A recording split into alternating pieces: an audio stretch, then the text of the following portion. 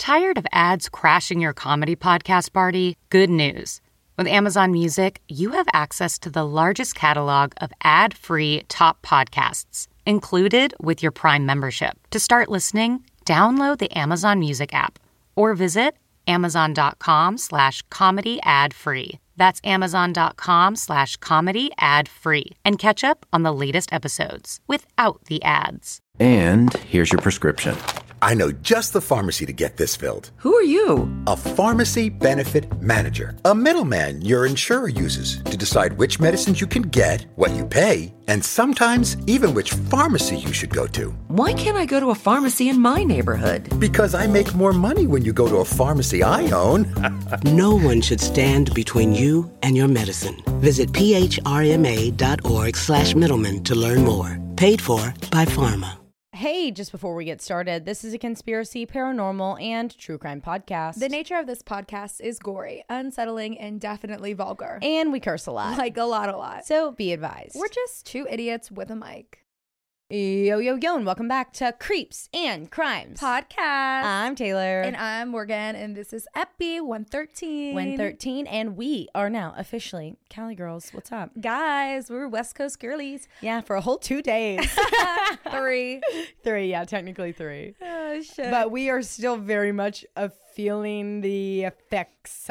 No, we came back to Knoxville. We said, we don't belong here. No, I'm just kidding. We were like, oh, thank God. No, we can breathe. The way that we literally landed in Knoxville or Nashville, we landed in Nashville, and we were walking up the gate. You know what I'm talking about? Like the bridge or whatever it's called. Yeah. We were like, fresh air, thank God, because we could not breathe. It's wrecked my nose. Oh my God, we are still stuffy, battling with the effects of. I mean, I've been lightheaded since we landed. Yeah, not only that, we're jet lagged as fuck. Oh my God. And I know that's so dramatic for how little time we were there, but when I tell you that we had max, like probably a total of 10 hours of sleep, if that. And I definitely had way more than you. I was being crazy. Morgan, okay, we'll get to that later, but Morgan was convinced that there were people walking in our mirrors, but we'll get to that. Oh, shit. We will get to it. Guys, we had the best time ever, and it was like our first trip, just Morgan and I, that we've ever done. Yeah. Ever before.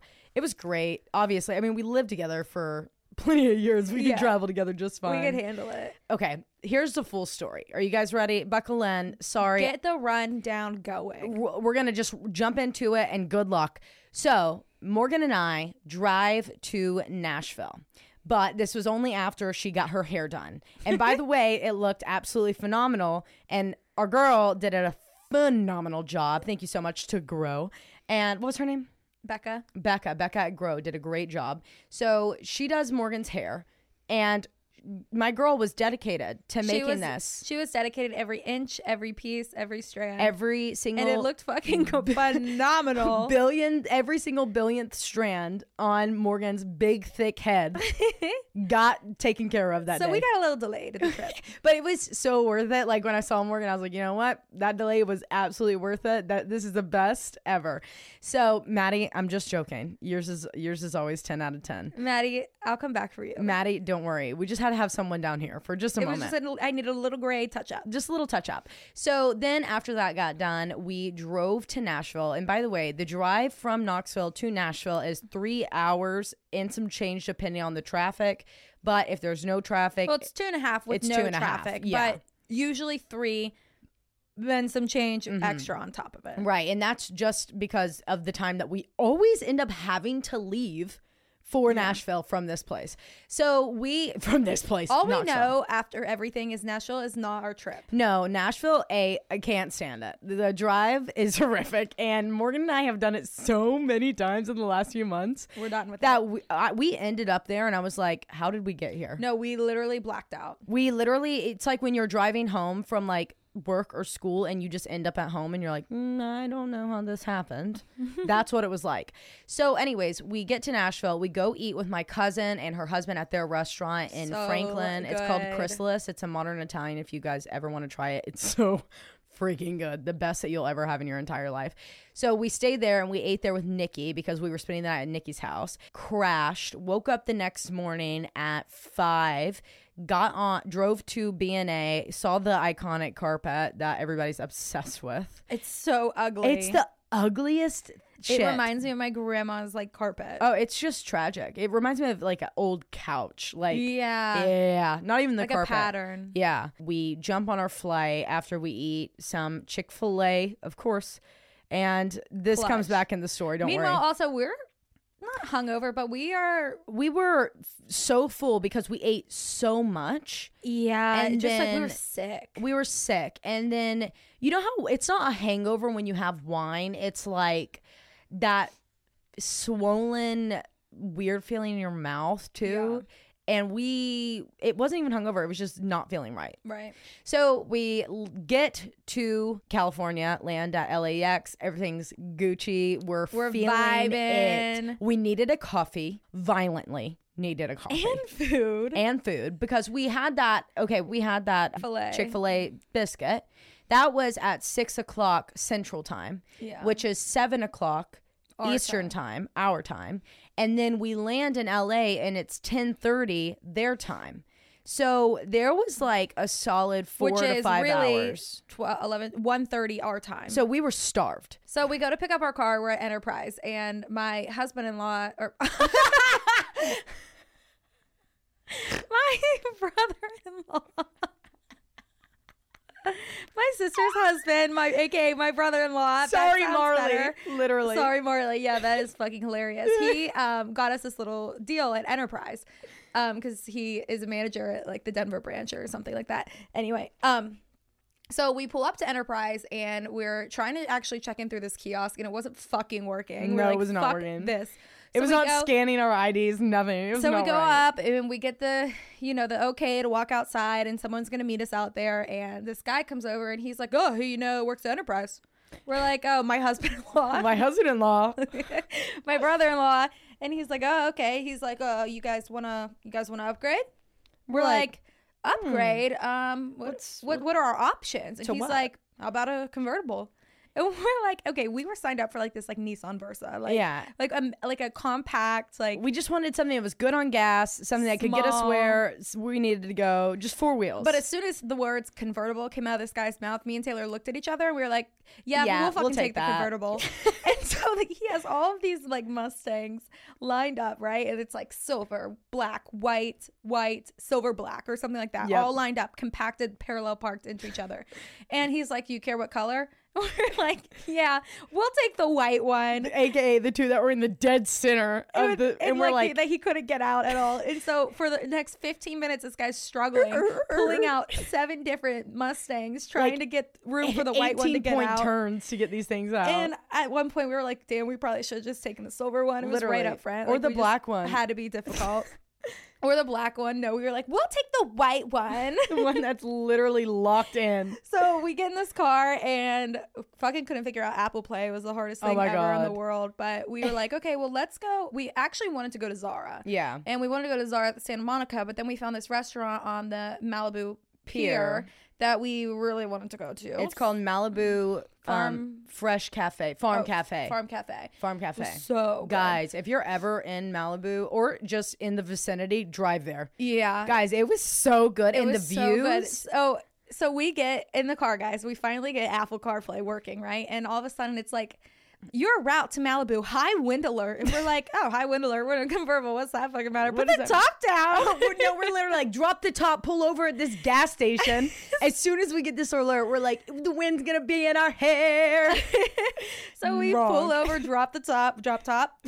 The high winds are fucking flowing us back and forth. We get to the pier. We do makeup for 30 minutes. Still starving. Still haven't had our coffee. God. We go and we eat. It was amazing. Taylor had this like taco entree, like triple taco. What is it? Trio. Yeah, it was a trio taco, and one was like vegan, so it was butternut squash and just like all these different types of squash on a taco in like a taco thing. So delicious. Never thought I would like that. I had nachos. Chicken, I never order nachos. No, and I typically do. And they were so they good. were the best nachos I think I've ever had in my entire life. And then we got dessert that's still actually sitting in the Hotel Roosevelt or Hollywood Roosevelt's fridge. God, that was the best dessert in the world. Yeah. So we get back in the car, guys. We were like, okay, drop top. Let's just drive down. Oh, we had great coffee too. Oh, yeah. That was good. So then we drove down the Pacific Highway. Then we spot this like massive stretch of beautiful mountains, palm trees, beaches, and the ocean. We're like, we're gonna need pictures. This is great for photos, don't you think? I'm flying like 55 down this highway, and Morgan's just in the passenger seat, spamming her. She's got her hands up, hair going through the wind, shaking the head. We're singing a song. We're smiling. We're cackling. We're like, who are we? And then I'm like, okay, time to turn around. Your turn, guys. I'm driving the car. We had to pause. We actually had to pull over, figure out what we needed to do, where the camera needed to be, because she was going to drive. Right. So we needed to know what angles had to happen and where I would be able to know where my hands needed to be and what poses Morgan needed to do to be sure that we only have one shot at this, even though we could have literally just drove back. But we were like, we've got one shot. This is it.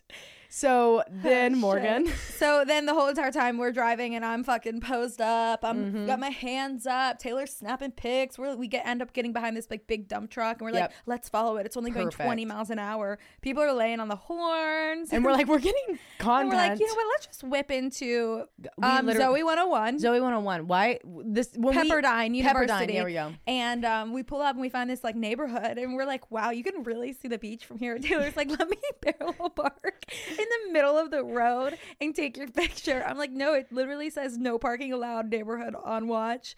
And we parallel park, pull in the middle of the road, block everything off, and block the entire neighborhood. Taking pictures. I am. Yeah, we were just taking all these pictures. And in the midst of this, we're on the other side of Topanga Canyon. Yeah. So we're like, we're driving. Yeah. We're going. Let's drive through it. So, and because we were like, oh, that's a way that we could get to Calabasas and we could go to the Target there because we needed toiletries. Top down still, by the way, guys, we're driving through Topanga Canyon. It's straight up dust. Did we think that was going to affect our ability to breathe at that time with the top down, driving through a literal dust mountain filled canyon?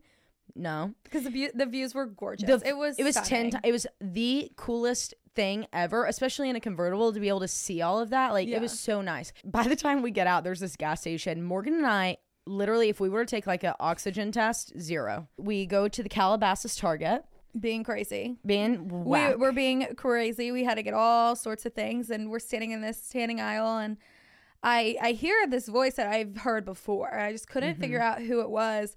And I look at her, and it was, guys, it was literally, Catch Me Outside. How about that? Literally. I'm not even kidding you. It was her. Yeah. It was her. You could look at her face. You could tell it was her. She looked just like her. You could hear it. I could hear her from 2 aisles away. Just chilling at the Target. We obviously didn't say anything. No. We just were like, we gotta go. We also had the loudest car in the world. Oh my God. Y'all, Patreon knows because you got to see the cart. It was the only cart in that entire place that was like, these are tourists. Like the whole time as we're going through, kang, kang, kang, kang, kang. As we're driving, I was like, no, we're done. Literally done. We're getting out. After that, we go check in at our hotel.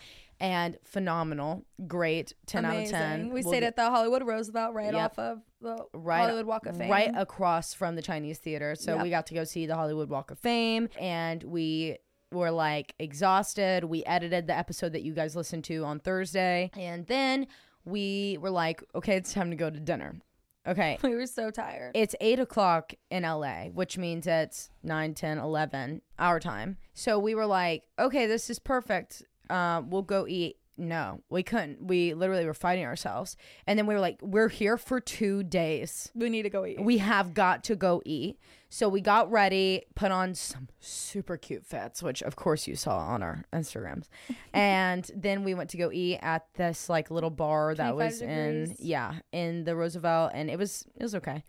We're just dead. I had a bad Moscow meal, but the BLT was 10 out of 10. I couldn't eat. I had truffle fries. That's all I could get. I thought I was going to throw up if I ate anything. But Taylor ordered a BLT. They looked at her like she was speaking a foreign language. Like they've never heard of a BLT in their life. It was not on the menu, but she's like, a BLT. They had bacon, a thing lettuce, to build your own sandwich. And I was like, can I just get a BLT?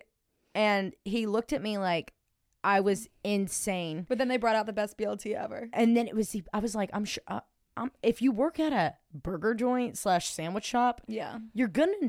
It's a BLT. Yeah. It's a diner. It's a BLT. We're at a diner. So, Shit. anyways, I was like, if you don't have it, that's fine. Just, whatever. And so he brings it out. Best I've ever had in my entire life. I have to literally choke Morgan to get her to try it. We're both delusional at this point. We're gagging at the thought of like even looking at a drink. We're dehydrated beyond belief. And Morgan finally takes a bite and she's like, Still got a couple pieces of tomato and then I finished it. and she finished the entire thing. I finished my half. She finished hers. We ate some of the basket truffle fries. They were just too truffle-y Yeah. and too parmesan-y. Yeah. Like super fancy. Yeah. And I wasn't expecting that.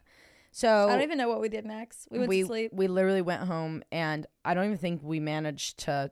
No, we did get the makeup off. But we were just so tired. We weren't even drunk. We were just tired. Yeah. And the next day we went shopping. Oh. We went to the Mystic Museum. We went to the Mystic Museum. That's going to be a vlog coming out soon. Yep, because Just gotta figure out. VM Scholes told us to go. Yeah, and we also meant to take our camera, but we forgot it. And the camera still would not record. Even though we left it when we got home, we were trying to record with it and while we were getting ready for the event. And it wasn't working. It wasn't working. Okay, finally, the big reveal. What was it that they went to LA for? Wow, Wow. Now, despite having some like meetings while we were there and getting to talk with some people that we've... Oh, we also went to dinner with Sabrina. Yeah, we went to dinner with Sabrina. That needs to be at mentioned. Pump. At Pump, Lisa Vanderpump. Oh my God. Pump. Yeah. So amazing. But the food there was phenomenal, by the way. So the reason we went to LA overall, like the reason that we actually bought the tickets and went was because Hulu invited us to come to their Welcome to Chippendale's launching experience event. Like an interactive. Oh my God. It was amazing. It was so cool. And there were like tons of other influencers and people in the true crime space that were there. We got to take a picture in front of the Welcome to Chippendales. Yes. Well, maybe we'll post those. No, we won't. No, we will not. It's not the good a photo. And so guys, we're like expecting this to be like, influencers that are there. Yeah. No, wrong. No, we're actors. We're ordering at the bar and literally the actors, all these Oscar nominee actors are sitting beside us at the bar. I like elbowed the hell out of Kumail Nanjiani and I'm like, oh my God, I'm so sorry. And then I'm like, oh shit. Hey, what's going on? I didn't know what even to say. I was like, oh, he's like, it's okay. I was like, just back to here. It's really cool. And I'm looking at Morgan. I'm like, let me get on the other side of you and take a picture of him, but like really safely and slyly. Because I was like, no one's going to believe us. No. But they were all so freaking nice. Morgan was in the bathroom with Annalie Ashford. Yeah, just chatting up about her dress and about how, what was it, the paper towels or something weren't working. Towels. Guys, and the water, it would only, how it's like one of those like time things that only like will go for like 10 seconds. Well, this one was only going for 3 seconds. No. So we were both like sitting there struggling about it. It was funny.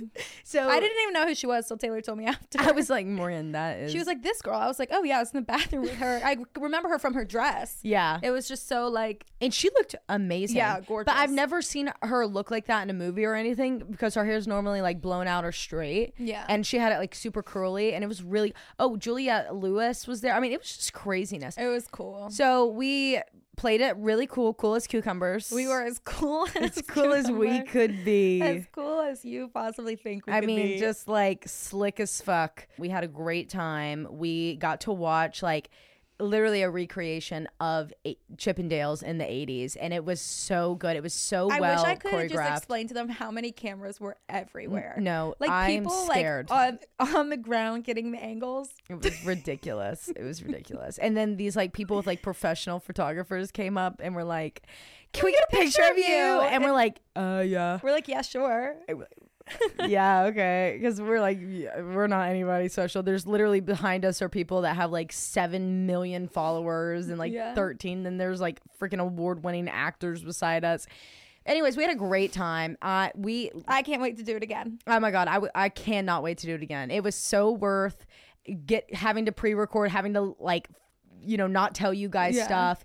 It was so freaking awesome. But Welcome to Chippendales premieres out right now. Yeah, on November 22nd it goes out, and I'm really excited to watch it. Me too. I got to see some of the screeners, but I could not figure out how to work screeners. So and they were playing clips also at the event. Yeah, it was really awesome. And then if you haven't seen our TikToks about them already on my page, Just go give them a little Give them look-see. some love skis. A little likey and a little look-see, you know. We have a lot more content to post for you guys. We're just fucking exhausted. Yeah, we're just exhausted. When we landed, y'all, we first off had a great experience on the flight. We got to sit beside this cool dude who loves true crime podcasts and gave us tons of cases that. And we if need he's to listening to listen this, I know you're in the Illuminati.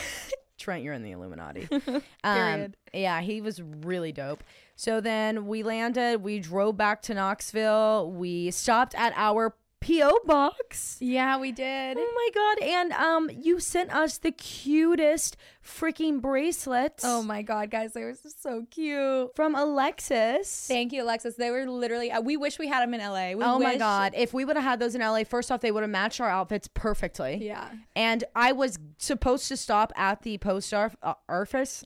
Hello. At the P.O. box before we left. But then forgot the key. I forgot Couldn't the key. find the key or something. Yeah. But no, they're so cute. We literally have them on right now. We haven't taken them off. We're going to post a picture of them on our Instagram so you guys can see, because she does this as like her business. Yeah. She makes so these cute. awesome, super cute, like custom little things, little bracelets, and they're so freaking cute. You're gonna love them. So anyways, they should be on our Instagram already by the time you're listening to this, but thank you so much, Alexis, for sending those to us. It literally made it finish. It topped off our weekend. It topped it all off. It was a really good weekend. I know it looked like we had a lot of fun, and we did have a lot of fun, but we really worked hard. We were stressed, and it really was like a serious work trip, and we had a great time. Work hard, play hard, but it was work hard. Work hard, play hard. Yeah, play really hard, like so hard that I didn't think we were gonna make our flight. But anyways, guys, we had a great time. Thank you guys for like loving on us this whole trip. I know it was hard for us not to be on our Instagram with you guys as much as we would like to. But we'll be back. We're back on again. And we're back live on a normal schedule. Yes. Kind of. We have Thanksgiving coming up, so a couple things need to be pre-recorded. But for the most part, we're back in normal time. Yeah, everything is back in time when it comes out. Fresh, new, hip pop for you, because love you. But I do want to let you guys know that because of the issues we're having with our camera, thanks to Nona, Rona, Pona, Big Bitch Mean Honey, cat, my cat, knocking it over. She thinks it's like I'm gonna send it to the shop to get it looked at, and if it doesn't work, we're just gonna have to order a new camera. So as of right now, everything on on YouTube is going to be audio only, at least until probably January, just in terms of all the pre-recordings. It might be earlier than that, but just depending on how this gets worked out, because if something's really wrong with it, the camera that we want to upgrade to is going to be like a minute to get in. Alrighty. That's it. Let's do this. Hit them with it. If you're driving, throw that shit on cruise control. If you got a glass, pour that shit up. And let's get creepy.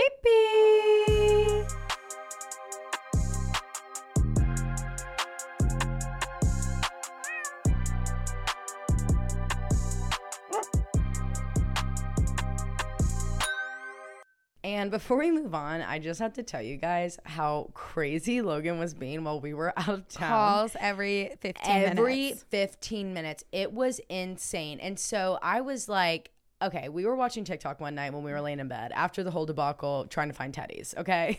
No, not teddies. You guys don't know what teddies is yet, but it's coming. And I saw this app called Paired.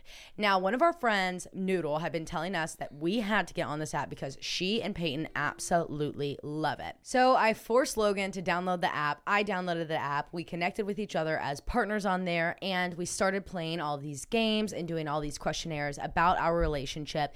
And this was just a great way for us to stay connected, build our relationship and our communication between each other, and make him not be so crazy missing me while I was gone. And it worked. It was so much fun. This app is called Paired. It is a relationship app for couples. You and your partner download the app Paired together, and every day Paired gives you questions, quizzes, and games to have fun, stay connected, and deepen your conversations. So naturally, when Taylor and Logan were using it, I forced Aaron to download it. And you'll never believe what I found out about him through using Paired. It popped us up a question that says, what about your partner do you find the sexiest? And guys, Aaron said, my teeth. And I know that sounds like Like, what? Crazy? Like, you're not your butt. But no, I have been so insecure about my teeth. I have fake teeth. And it was just like all the more reassuring and the reassurance that I needed and like the confidence. And it was just so sweet. It's so intimate too for him to say that about you. Yeah. It's just so sweet. And guys, it's so easy to use. And it's most of the time hilarious what they say. Each day you get a quiz to play or a question to answer. And you cannot see your partner's answer until you have answered it yourself. So the one that Logan and I got this morning was, what do you remember about the first time you met? Now, naturally, he was like, how you wouldn't kiss me on the first date. And I was like, actually, it wasn't because it was the first date. It was because the first time I ever met you in person. Yeah. But my answer was this giant scar that I have on my right hand from where he accidentally burned me with a sparkler. And I did not tell him that he had done it because obviously I didn't want to embarrass him. Now I would like call it out in a second. But I actually love it so much. And I told him whenever he read my question, my answer to the question, I said I would love to get like a little tattoo around it because it's just the perfect circle on my right hand. Aww. And then you guys got married that same day. How many years later? 4 years later. Oh, I love it. So whether you're just a few dates in or have been together a long time, it is time to lighten the mood and have fun with your partner by using Paired. You can just head to paired.com/creepsandcrimes to get a 7-day free trial and 25% off if you sign up for a subscription. Just head to paired.com/creepsandcrimes to sign up today. Connect with your partner every day using Paired. A happier relationship starts here. Okay, Morgie, what do you have for us today? Morgie, so cute. Today I'm going to be talking about a very iconic hotel that Taylor and I now have first-hand experience with. So I'm just diving right into it. During the golden era of Los Angeles architecture in 1926, this iconic hotel popped up on 7000 Hollywood Boulevard in Hollywood, California. The hotel was built in 1926 and funded by a finance group consisting of a legendary movie producer, Louis B. Mayer, actor Douglas Fairbanks and his second wife, movie star Mary Pickford, and the owner of the TCL Chinese Theater, Sid Grauman, costing them a total of $2.5 million to complete, or $39 million today. Good God. On May 15th, 1927, the hotel was opened and named after the 26th President of the United States, Theodore Roosevelt. This is the history and the hauntings of the Hollywood Roosevelt Hotel. Dun, dun, dun. Dun, dun, Wish we had dun. sound effects. I know. Should I add them in? No. Yeah, I'm going to start adding them in. No, not today. We Not don't have time. We don't have literally time. not this episode. Since its opening, it has become one of the most celebrated structures on Hollywood Boulevard. It originally showcased some of the finest Spanish colonial revival style architecture in the entire city. But almost as quickly as it opened, it would find itself one of the top hotels, filling up with many, many movie stars, booking rooms every single night. Yet, the hotel fell on hard times during the 50s.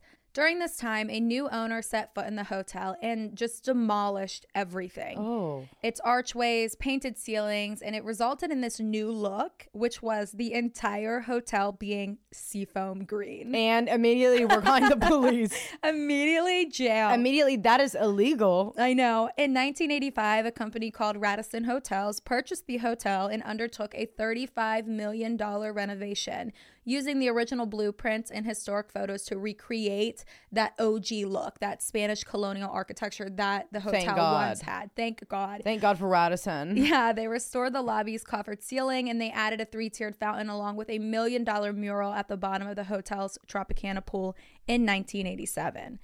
On August 13th, 1991, the city of Los Angeles declared the hotel as a historic monument, making it Los Angeles' historic cultural monument number 545. 545. In 1995, Goodwin Gaup then purchased the hotel, with David Chang later becoming the co-owner. And in 2005, the Thompson Hotel Group was hired on as like the management company. Mm-hmm.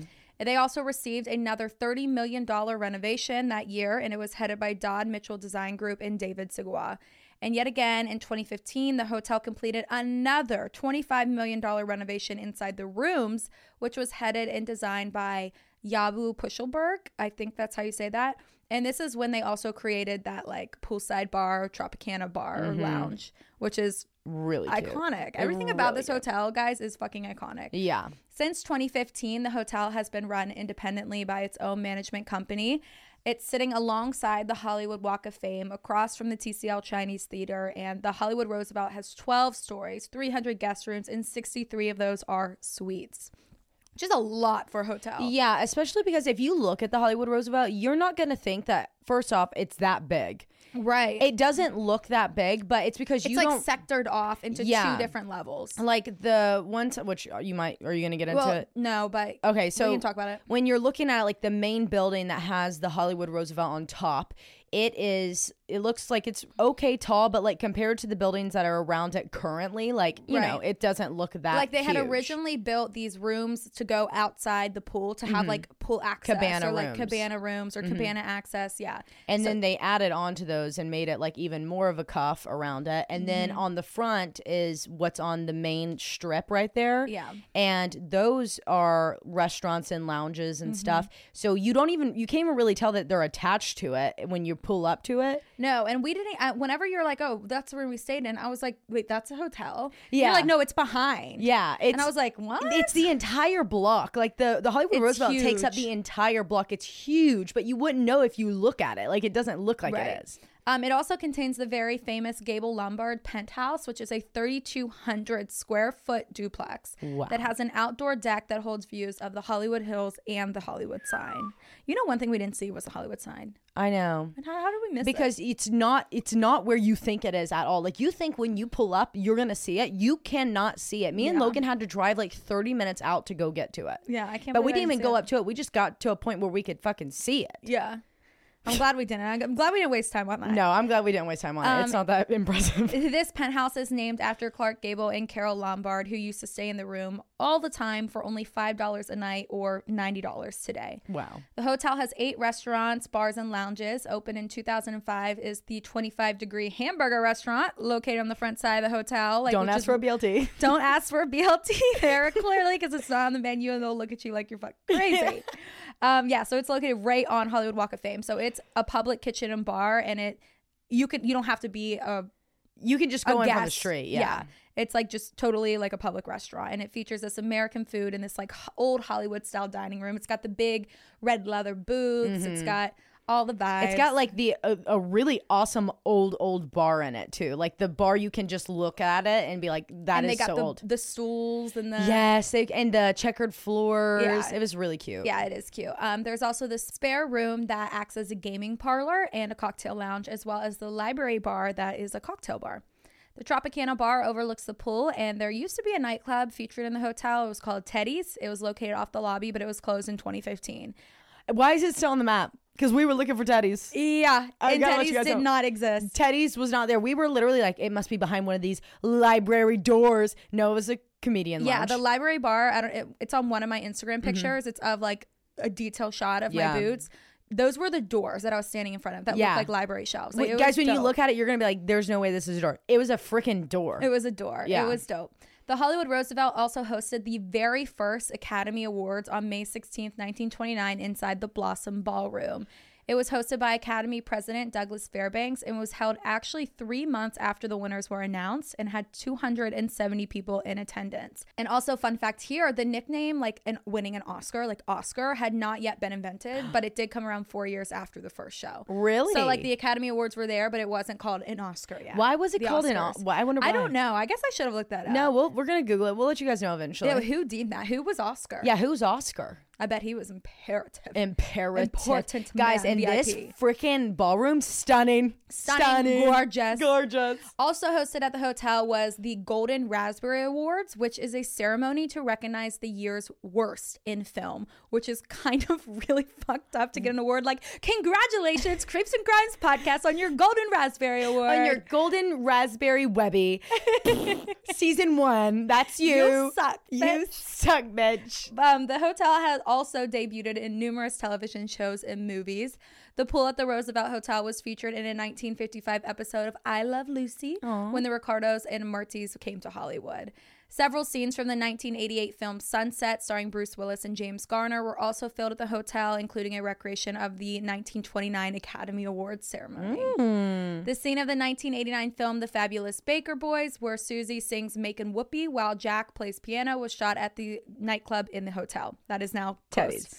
Teddy's does not exist. It does not exist. Teddy's that I'm pissed off about it still. The hotel's hallway can be seen in episode 7 of the 2016 FX true crime anthology television series The People vs. O.J. Simpson, American Crime Story, as a substitute for an Oakland hotel where Chris and Marcia spent the night. Oh, wow. Other films shot on location at the hotel include Internal Affairs, starring Richard Gere, Beverly Hills Cop 2, starring Eddie Murphy, and Catch Me If You Can, starring Leonardo DiCaprio and Tom Hanks. The TV series Lucifer frequently included the exterior views of the hotel in multiple shots, specifically a scene between Lucifer and Amani Dial. How do you say that? I used to watch the show. I've never watched it. It's good. Anyway, it's in the first season episode Take Me Back to Hell, and they're up on top of the... They're on the rooftop? They're on the rooftop Wait, with the Roosevelt sign visible. Yeah. Wow. Good for them. I'm so glad that they got up there. Good for them, because we got lost in the freaking elevators trying to figure out where the hell the rooftop access was. Because all these girls were out there taking pictures, and we wanted a picture up there. I know. We couldn't get up. We needed a key card. We had a key card, but I don't know why we didn't try it. Because the highest thing that I had up there was the penthouse. But then there was one that didn't have anything on it, and there's like a whole thing up there. And we saw that as we were walking out of the hotel, y'all, to go to the event, because we're late at this point. We were like walking out, and this girl passes us with the manager, and he's like, "Here, I'll just show you how to get up there to the rooftop." And we're like, "Are you fucking kidding?" We're like, we'll go Great. Love that. Also, the Marvel's Agent of S.H.I.E.L.D. episode Out of the Past features the hotel multiple times throughout the episode. Prince performed 5 shows at the hotel in 2007, which included a 2-hour performance and a post-set jazz jam sesh, probably in the library, if I had to guess. Alongside being iconic in television and movie screens, the hotel hosted numerous guests that would mark at this point in time as history at the Hollywood Roosevelt. Specifically, Miss Marilyn Monroe. She lived at the hotel for 2 years early in her career. And she actually did this as part of getting her break. So I guess a lot of upcoming models would stay there to be scouted. Yeah. And Marilyn Monroe was one of them, to get her big break from the Hollywood Roosevelt, and it worked. And just walking around there, thinking about all of the people that were there constantly during that time. Oh my God, I bet that place was if you wanted to be seen, if you wanted to be noticed, you go that. There. Yeah. She posed for her first commercial photography shoot by the pool, and that actually was her big break. Oh my God, guys, the pictures are so cute. They put them all over their Instagram. You guys have to go look. They're everywhere. She and Arthur Miller were said to have met at the hotel's nightclub. Also gone. Teddy's? Yeah, never heard of it. The room Marilyn Monroe stayed in is actually now dubbed the Marilyn Monroe Suite, and it's located on the 2nd floor overlooking the pool, and it's a cabana suite. It's a 750 square foot suite that features these vintage furniture and is one of the most requested rooms at the hotel for good reason. So when Taylor and I went to check in at the hotel, guys, he was like, we're just, giving our name. It's under Hooker. It's under Hooker. It's always under Hooker. It's under Hooker everywhere we go. It's under Hooker. And he's like, okay, well, I have you guys over here. You're going to be right across from Marilyn Monroe's suite. Well, no, at first he was like, you guys are in the cabana. And I was kind of pissed off because I booked and I wanted an original room. Yeah. And at this point in time, I didn't realize, because I know the side of the cabana that Logan and I stayed on the last time was the added on portion. Yeah, it wasn't the OG. It wasn't the OG. And so I was like, oh no. But I didn't say anything, obviously, because I never would. And so I was like, okay. And he was like, yeah, you guys are right. Wait, hold on. Tap, tap, tap, tap, tap, tap, tap. Zoom in. Oh my God, ladies, I think you're across from the Marilyn Monroe suite. We said, huh? I was like, I'm sorry. Who, us? The one that's supposed to be haunted? And he was like, yeah, it's haunted. Are you guys okay with that? And we're like, yeah, that's the only reason we came here. We're actually, you can put us in the suite and we'd be okay with yeah, that. I was like, is the suite available? No, Guys, really, yeah, no. we were, no, when we say we were right across, when we opened our door, big sign, Marilyn Monroe, the door right across from us. Right across from us. It was Right across. I just don't know. I feel like people don't understand. Guys, like, but they're like, the no, we get it. Like, it's across the hall. They're like, no, we understand. It's the door across from yours, like in a hallway at a hotel. And it was so dope. Like, everything in that hallway though, like had all Marilyn Monroe, on it, like everywhere. So that's pretty fucking cool. Basically, we were Marilyn Monroe. Basically, we were. So also a notable guest is Montgomery Clift, and he stayed at the hotel for 3 months in 1952 during the filming of From Here to Eternity. Wow. Also, Frances Farmer, he was honored at a party there in 1958, the night she appeared on Ralph Edwards' This Is Your Life movie. Errol Flynn is also rumored to have created his recipe for bootleg gin in a tub at the hotel's barber shop. Wow. And this is my favorite fact. Shirley Temple learned to do her famous stair-step dance routine on the hotel stairs. Shut up. I know. My God, when we were walking down the stairs, I literally said to Morgan, I said, Morgan, can you imagine the amount of people that have walked down these stairs just being just iconic as ever? The floors were so slippery. Waxy. We almost ate shit down those stairs, which is why we were talking about the stairs so much. Yeah. Oh my God, that makes me want to cry. Yeah, wow. Guys, we were just Shirley existing Temple. in like so much history right then. I know. We didn't have no idea. I wish I Wow. would have covered this like before we I went. know. Especially because when I get to like the haunting parts, I would have been like, fuck, we should have really looked out for more. But we were so busy, we didn't have time. Anyway, Yeah, we didn't have time. We'll go also, back. astrologer and author Linda Goodman, who's very, very famous, wrote Right. several of her books in a suite at the hotel. Like, that's where she got her creativeness from, was being at the Hollywood Roosevelt. Okay, obviously, if we want a big break, we need to go there. No, really. We just need to keep We going need to back. live there forever. Just really kept going back. Actress Elizabeth Patterson, who is known for her role in I Love Lucy, lived in the hotel for 35 years during her television career. What? Yeah. Wow, that's really awesome. Some other notable guests include Charlie Chaplin, Clark Gable, Max Baer, Carol Lombard, Mary Martin, F. Scott Fitzgerald, Wow. Ernest Hemingway, Mike Posner, Prince, Brad Pitt, and Angelina Jolie. And Fitzgerald was the first person to be signed by WME. What? Yeah, who's our agency. I didn't know that. Yeah, and then after that, it was Marilyn Monroe and then Elvis Presley. Okay, so we're supposed to go to. So we have always been called there. And I went literally a week and a half before WME reached out to us. That's crazy. So basically, we belong.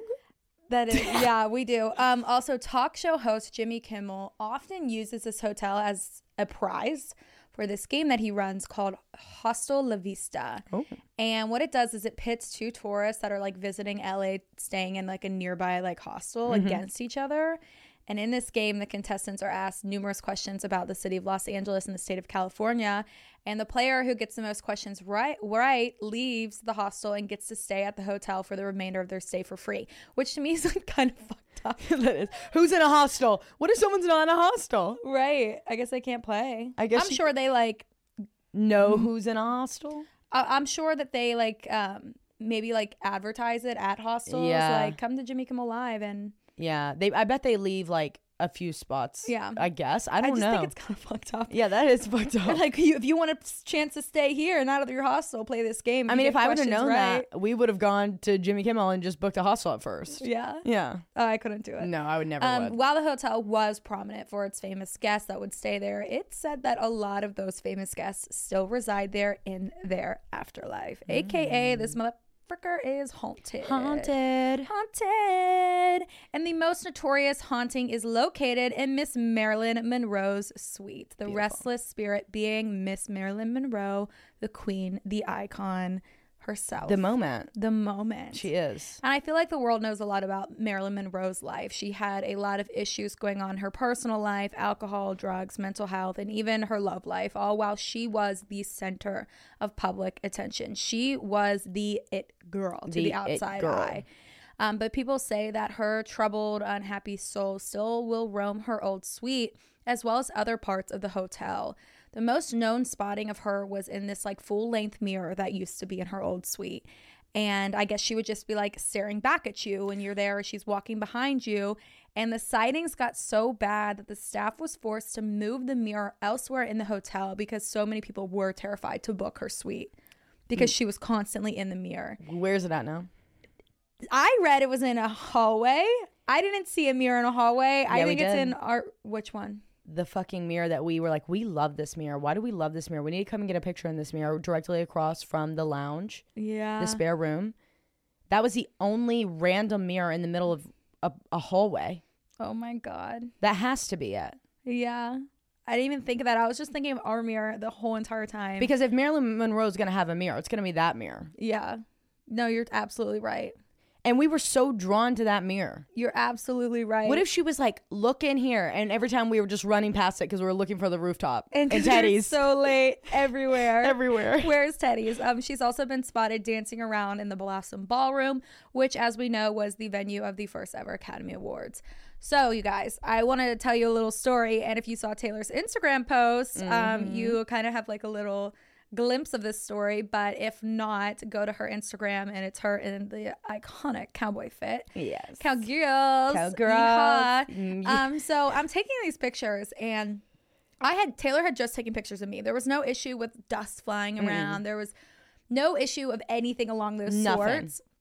And I start taking pictures of Taylor, and I'm just clicking, and I'm watching on my screen all these little things like just flying by. Like bebopping around. Like everywhere. Like a million of them. And Morgan's like looking at me and looking at the screen. I'm like, do I look like shit? I'm looking outside when the flash goes off to see, you know how sometimes when flash lights up, you can see the dust in the air, like outside of the camera. I'm looking for that. I don't see any dust whatsoever. Nothing at all. And then halfway through taking your pictures, I'm still spamming the phone. I'm like, look, like, what did I say exactly? You said, I hate to tell you this, but there are orbs everywhere.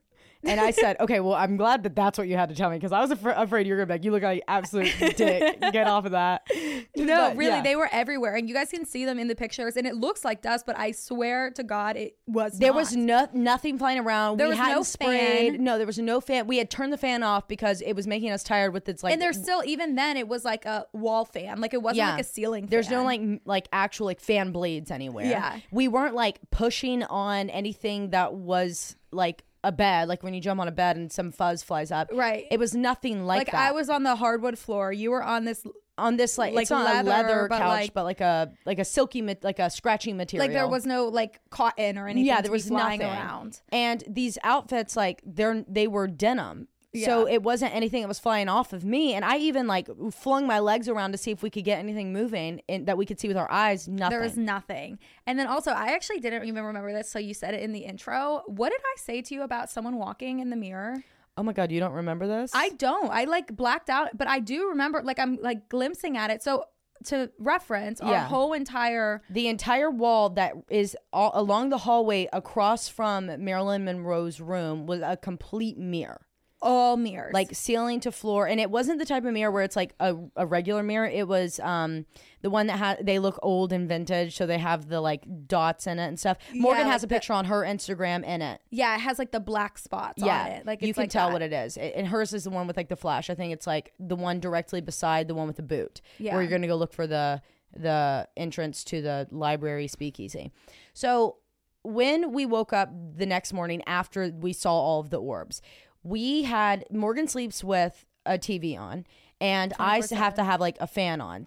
I'm okay with anything being on. And it was so like eerily, you could hear everything. It was so silent in there, but all of the walls are thick ass brick, so it makes no sense as to why you can hear every single thing. Yeah, I don't get that. So Morgan had the TV on really low, and then I had on the fan, which is the like AC fan, so it's just like a low hum because I sleep with a fan on, and I passed out, and I only woke up like once in the middle of the night, but I was pretty much deceased.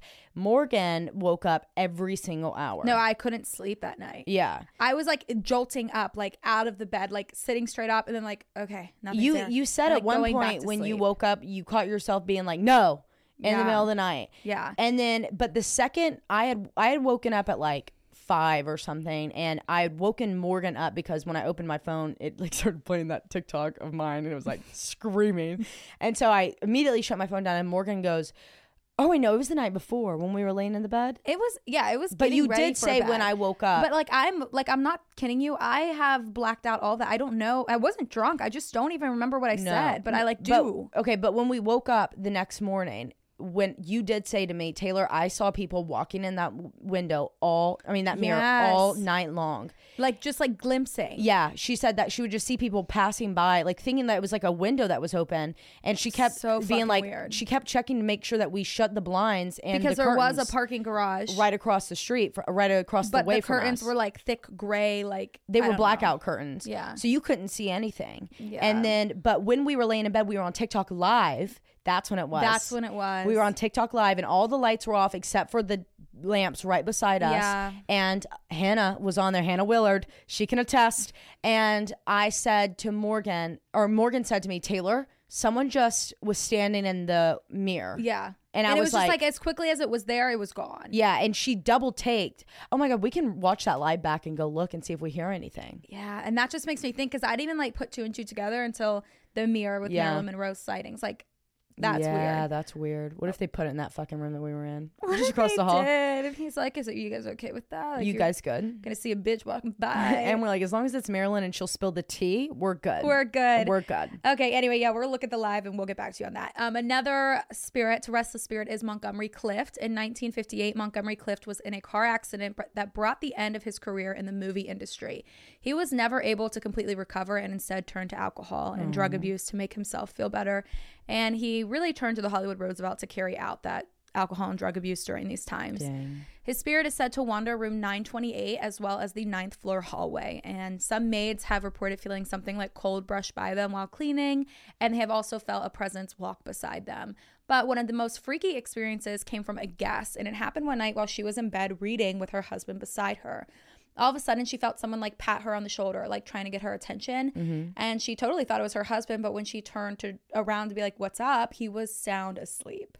I absolutely lied to you guys. It wasn't Fitzgerald. That was number one. It was absolutely Charlie Chapman. Charlie Chapman? Yeah. I think that was still on my list. Okay, yeah. He was on your list. You did say it, but when you said his name, that's when I recognized it. Sorry, okay. No, you're good. Yeah. Peter James, a psychic, also spent a night in room 928 and saw Clift's ghost sitting on a chair in one corner of the room. No.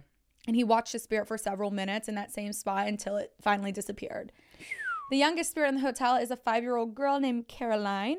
Caroline is spotted all over the hotel, and her story is kind of unknown. We're not really sure where she comes from, but she plays around and she roams the hallways, which some psychics will speculate that she's looking for her mother. People that have spotted her say that she looks like a real alive child, wearing like a little pink jacket and jeans. And even one time she was spotted by a receptionist, and Caroline was just skipping around the lobby singing, and the receptionist said that she looked so real that they just simply thought it was a child of a guest. Wow. But it wasn't. It was shit Caroline. my pants. I know. Alongside Caroline, there are numerous unknown entities throughout the hotel. The first being a male entity who is believed to be this actor back in the 1920s, and he is constantly spotted in the Blossom Ballroom while dressed in a black tuxedo.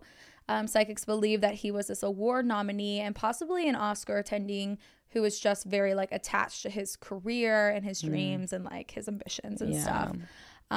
Which I think that it probably wasn't. It was probably someone that got a what's it called? A raspberry award. A raspberry award. And he's like, He's I'm just gonna pissed off. fucking haunt the shit out of this place. Like he's like, I'm gonna sit right here until they bring the Oscars back, and then I'm gonna make a name for myself. Yeah. Also in the ballroom is another male ghost, also in a tuxedo, that can be spotted playing the piano. Some guests were exploring when they heard the piano begin to play, and when they looked over the balcony, so like they were up at the top like looking, like exploring, like they weren't on the bottom level. When they looked over the balcony, they saw this man wearing this white tuxedo on the keyboard playing, but as soon as they saw him, he disappeared just as quickly. Wow. There's also a spirit that roams the pool late at night and when the pool is closed. The entity has been spotted in the pool, at a cabana, and at the poolside bar. And I even saw that they had hotel footage of someone swimming in the hotel pool. And then when like security came, because security was like, the pool's fucking closed. Like, yeah, get go to out bed. of there. When they came, nobody was there. And I looked high and dry for this footage, but I could not find it. I wonder what he looks like. Did it have like a description of what it he had? looks like? No, nothing. But I was looking. I just want to see the footage. Yeah. Because if they're saying there's footage, then you think it would be something that Then went pull the viral. footage up. Like Yeah. pull it up, you know.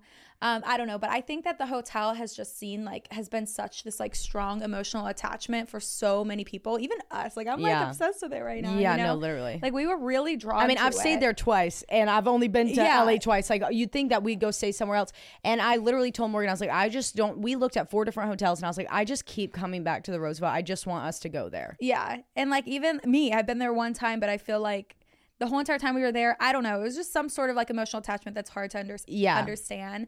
But I think that's why so many spirits choose to spend their afterlife there. It's a peaceful place too. Yeah. It's a really just like everything about it, like all the tones on the walls, it's like absolutely very like not ambient. Yeah, it is. They're not seafoam green, like They're at all. No, whoever did that in the 50s is they're burning in the Hollywood Roosevelt hell right now. Yeah, and on that note, I want you to tell them your little theory about Marilyn Monroe. Oh my God, you want me to say that? I do. Okay, so guys, whenever Morgan and I started talking about this, we were actually talking about it with Sabrina at dinner, and we were mainly discussing about how we both wanted Morgan to cover it for this episode, and I was thinking about doing Marilyn Monroe, and I was like, I can't do that to Arletta. We promised her that we would wait and do it with her. So either way, we had just been talking about it, and I told Morgan, you know, the fact that they use every single marketing picture that they can of Marilyn Monroe to this day. Like this has been going on since that first poolside cabana shoot on the diving board that is no longer there. Yeah. That big break has been what has been used by the Hollywood Roosevelt forever. And then that's where she chooses their key marketing. I mean, you look up the Hollywood Roosevelt and it's like Marilyn Monroe lived there for 2 years. Yes. Like, and then you get on their Instagram, it's every other picture is a picture of Marilyn Monroe in the time that it was taken compared to where it is now. Yeah. And like just basically showing that it's still the exact same. And that's really awesome. But on the flip side of this, I told Morgan, I said, think about like all of these, you know, advertisements and product placement and what we know about why certain celebrities stay at places or endorse staying at places, because for the most part, they're not going to tell you where they're staying. But when they do, you know why they're doing it, because they're getting paid to stay there. Right, exactly. So it's not that it's free for them. It's that they're getting not only a free place to stay, but they're getting paid. Yeah. So I would not be surprised if they paid Marilyn to take her break there.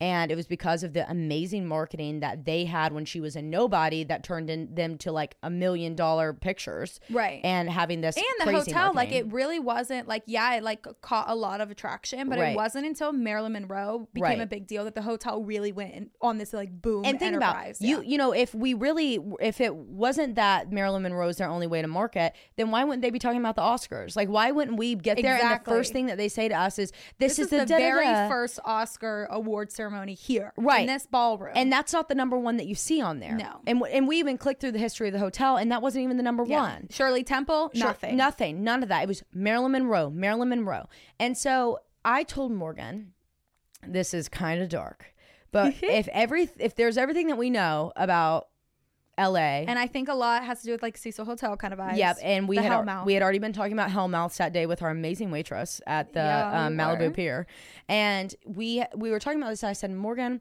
I wouldn't be surprised if people like this now take the Illuminati out of it, like selling your soul or whatever. Yeah.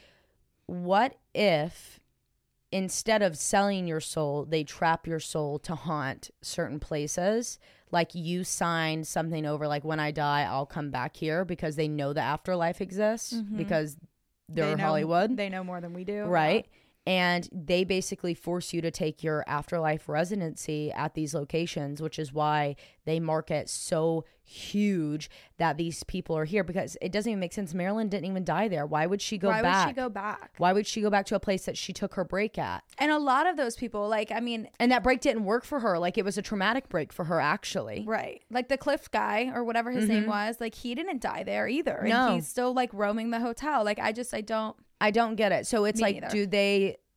Are they trapping their souls there? And it's not even like, maybe it's not even at the consent of the person's soul that's being trapped there. Maybe they like their agents sign over a contract after they die and say, okay, who's going to bid the most to have her ghost pop there? Great. We're going to seal her soul into these walls. So fucked up, dark, twisted. So dark ass, twisted ass shit. Twisted. Sick we and twisted. Are. I love are. it. But we're going to do a whole entire Marilyn Monroe special eventually. But we're going to have Miss Arletta with us. Yeah, we have to have Miss Arletta. She is the queen of Marilyn Monroe. And so is Lexi. That would be another great person to have on here for that. So anyways, we'll do that eventually. But Morgan, I loved it. Thanks. I loved even more that we stayed there. I know. I wish I would have covered it. But actually, no, I don't. Because then we wouldn't have so much to talk about and like our own input. Yeah. But I actually watched a lot of YouTube vlogs on like people going ghost hunting there and stuff. And I just like, I specifically clicked on these two girls that reminded me of us. And throughout the whole entire thing, they're like, did you see that? And then it would like, they'd cut screen and then they'd like, it'd be back to their face. We just saw this, this, and this. I'm like, show it. You have cameras. Both of you have cameras. Whatever you saw, I'm sure you got it on camera. Yeah. But then again, I'm like us, and I'm like, oh, well, we didn't get shit on camera. Well, but I think if we would have set the intentions to be like, if you're here, show yourself. Right. Of vibe, and we literally said, don't have. show yourself to us. We don't did. have time. That was the very first thing we said. We're like, not this weekend. We'll come back. We literally said to them, we like got out loud and we said, we'd love to see all you guys, but just not right now. We're going to come back. We would love to come back. Next time we go back, we should stay in Marilyn Monroe's and do a ghost hunt. I think so too. So Hollywood Roosevelt, we will be back now. 100%. Taylor, what do you have for us today? Okay. Today, I'm going to be covering a case that is a little different, and you're in a way kind of getting a trifecta. Ooh. Because this is very much a true crime conspiracy. And I've heard many other true crime podcasts cover this in terms of the true crime side of it, but they very probably smartly leave out the conspiracies because they don't want the drama that comes with it, and for good reason. But they like to live. They like to live. But I want to do this because A, we're a conspiracy podcast. B, I've never ever heard half of these before. C, this case is still unsolved to this day. Shit. For no good reason. So today I'm going to be covering the case of Don Henry and Kevin Ives, or better known as Boys on the Track. Crap. So I'm so excited. This one is pretty much a infamous case, but at the same time, like I said, there's a lot that is constantly left out. So I'm just going to jump right into it. But before I do, trigger warning for train-associated deaths. And I tell you that because that's actually something for me. And then also talks about hunting. I'm going to have to go into like a lot of detail about hunting forms and tactics. Okay. Then conspiracies and political conspiracies, which is my main trigger warning for all of this. If that's something that you're not comfortable with, please just know that they're conspiracies and theories. So there's nothing that I'm saying in here that's completely like my opinion on anything. I'm not trying to fearmonger or add any fuel to any fire of any sort. Anyways, let's just go into it. At around 4 a.m. in the early morning hours of Sunday, August 23rd, 1987, a Union Pacific freight train was more than a mile long with 75 cars and making its normal run to Little Rock, Arkansas. Typically, this ride was easy for the crew. Despite the late night / early morning hours, it was pretty much just smooth sailing. Per usual, the engineer, Stephen Scheuer, approached the small town of Bryant, Arkansas. But he noticed as he was coasting through Alexander that there was something on the tracks ahead. He was unable to make out exactly what it was he was seeing, but as he got closer and closer, he realized it was two teenage boys. They looked to be partially covered by a green tarp, and they were lying motionless across the tracks, directly in the train's path. Oh no. He threw the train into emergency stop, pulling as hard as he could on all of the whistles and horns, but he knew it was too late. The train would not stop in time. It was too heavy. It was 6,000 tons going a steady 52 miles per hour.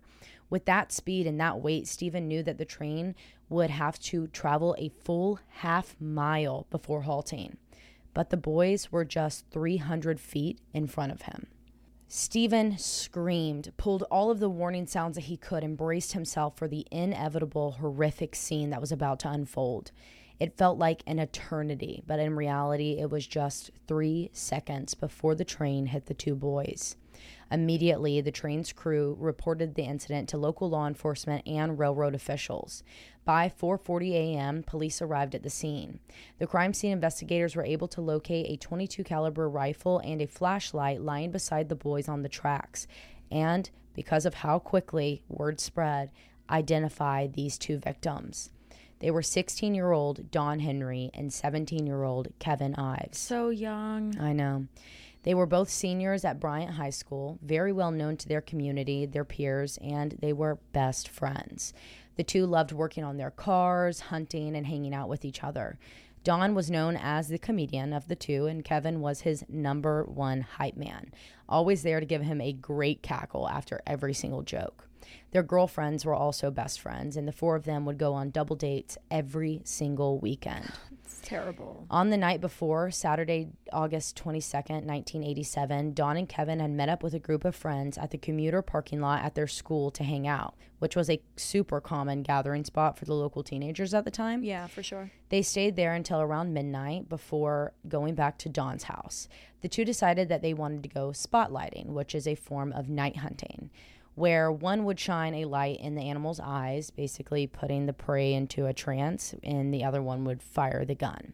Now, at this time, and still today, spotlighting is illegal in Arkansas, other than for bullfrogs and fur bears during season. Fur bears? I don't know what that is. I read it online. My dad spotlights, but he doesn't hunt. He's just a scouting. Yeah, just scouts. And that, I think it is allowed for you to scout with a spotlight in season in Arkansas, but I don't think that you can hunt with them.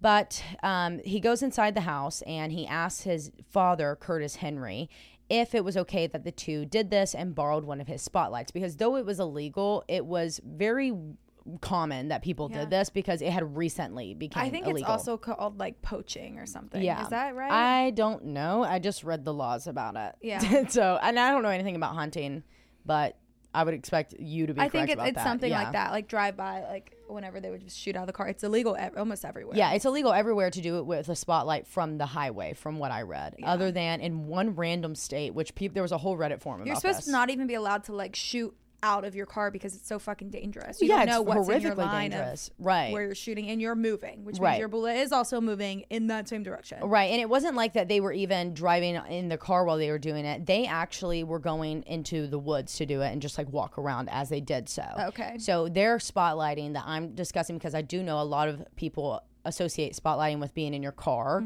and I just didn't think to call that out, but yeah. So either way, though it was extremely common, they went in to ask Curtis, who was Don's father, if this would be okay, and it would be okay if they borrowed one of his spotlights. And Curtis said that it was totally fine as long as they were careful.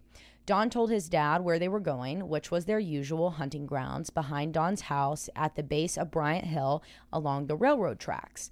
And the two left his house at around 12:15 a.m. with his dad's spotlight and Don's .22. The state medical examiner, Dr. Fahmy Malik, ruled Don and Kevin's deaths as accidental as a result of marijuana intoxication. And I know that sounds crazy, but yeah, it really does. Okay, so this is what he said he found. He stated that the boys, according to their toxicology report, had smoked the equivalent of 20 joints and fell asleep on the tracks, determining that they were likely in a deep weed-induced sleep, which is why they did not hear the train's whistle and horns. Oh my gosh. And why they didn't wake up to the vibrations on the tracks as the train approached. So there was no signs of them being like pinned down or anything tied Not to the according tracks. to the crime scene investigators or the medical examiner. And right after these findings came out, they closed Don and Kevin's case officially. It was accidental. That was it. But this made absolutely no sense. No. They were just literally yards away from Don's house, number one. And if they were done hunting, which it was clear that they were because their gun and spotlight was found laying directly beside them on the tracks, why would they not just go back to Don's house to smoke and sleep? Right. And why would two teenage boys be lying directly beside each other on the tracks to smoke when there were tons of trees, hills, and rocks nearby that were probably a lot more comfortable? They also knew when the trains came through because you could literally hear them from Don's house. I mean, there's a railroad track right beside me, and I know what time the trains come through. Right. And they knew that one would be coming in the next few hours, so why would they even take that chance, especially if they're smoking 20 joints while they're sitting there? But I also find that hard to believe. Right. And first off, if you're smoking 20 joints, that would take you hours, and you would be so paranoid that you wouldn't be anywhere near a fucking railroad track. Yeah. I mean, good God, really though. But what is even more odd is exactly how their bodies were laying. Don and Kevin were parallel to each other on the railroad tracks. Their legs were lying across the rails at their knees, and their torsos were sitting between the tracks, like in the gravel, and their arms were directly at their sides. Okay. If you're chilling, smoking 20 doobs, right, you're not laying in a formal position. No. Your hands are behind your back, one's on your stomach, you're, chilling, and there's no signs of weed on or around them. So if you're smoking 20 doobs, you're going to have some buds. And you're going to have some res on your fingers. Right. You're going to have a lot of stuff. There's going to be a lot of stuff going on here. And Curtis, Don's father, is adamant that the position of Don's wood-handled .22 caliber rifle was the most telling sign to him that something was absolutely off. According to the crime scene photos and investigators at the scene, it was lying on the gravel. Don's most prized possession, which he took extremely great care of, I'm talking polishing the wood and the barrel after every use, is lying on the gravel. If you know anything about a wood-handled gun, if you put that on gravel, it's immediately ruined. Like, it's scratched up. He would never have laid it there because he knew it would get scratched up. Not to mention, no matter how under the influence you are of weed, there is no way that, number one, a train honking with a whistle and all of that noise that's coming at you isn't going to scare the living shit out of you and literally rip you out of a dead whatever sleep. trance you're in. Yeah. Right, immediately. And number two, a 6,000-ton train going 52 miles per hour won't shake the ground so hard and vibrate the tracks so violently that you wouldn't at least flinch. Right. Because engineer Steven, who saw them at first, said in a quote, "I started lying down on the diesel horn and I got no reaction, none at all. There was not so much as even a flinch. They were just passed out and we just passed over them." End quote. Oh, I feel so bad for him. I know. But just like Steven, Don and Kevin's parents had a very hard time believing about these findings, anything about them. Something was not right. On top of all of this, the boys' parents had never seen their sons high, smelt weed on them, or even considered that their sons were that hard into drugs where they would smoke 20 doobs. Right. Like, you would have to literally be... And the other only form of them doing that would be edibles. And to get the equivalence of 20 gram or 20 doobies, yeah, out of edibles, you're eating a whole pack of like 100 milligram edibles. Like, that's insane. Right. Like, that is an extremely... you don't consume weed like that. No, you don't. Even like the biggest stoners of all time. Like, I'm sure if we went and tested Snoop Dogg, we might get there, but we'd probably only be at 15 at the most. Like 20 doobs. Are you joking? Yeah. And it was clear to pretty much everyone that this investigation was rushed. Larry, Kevin's father, then hired a private investigator to get to the bottom of this. Because in addition to everything that we just discussed, law enforcement officials were being so weird. And it even got more suspicious when the family hired this PI. With the help of the PI, the families found that through sound checking, at the location that the boys were struck by that train, at that specific speed, weight, and time of day, it was 98 decibels, which is the equivalent to being directly beside an air compressor that's running or a jackhammer. Holy crap. It seemed like every time their PI had a question, got a lead, or found something new, he was met with resistance from many different levels of law enforcement authorities. Okay, when a PI is constantly getting shut down, you know something's up. They refused to cooperate, consider any of the discoveries, or change their opinions about the case, which were very clear was wrong, considering every single thing that they were finding. Right. Forcing the families to have to fight for their sons' cases to be reopened and properly investigated. But they had to play this right. They gathered all of this evidence, and 5 months after Don and Kevin's death, the parents held a press conference in January of 1988. Basically with the goal of publicly calling out the authorities for this botched and suspicious investigation. So they had no choice other than to reopen the case, and it worked. The day after the press conference, the newly appointed prosecutor, Richard Garrett, reopened the investigations officially and had Kevin and Dawn's bodies exhumed for a second autopsy to be performed by field expert Dr. Joseph Burton, who was the Atlanta State Medical Examiner, so for Georgia.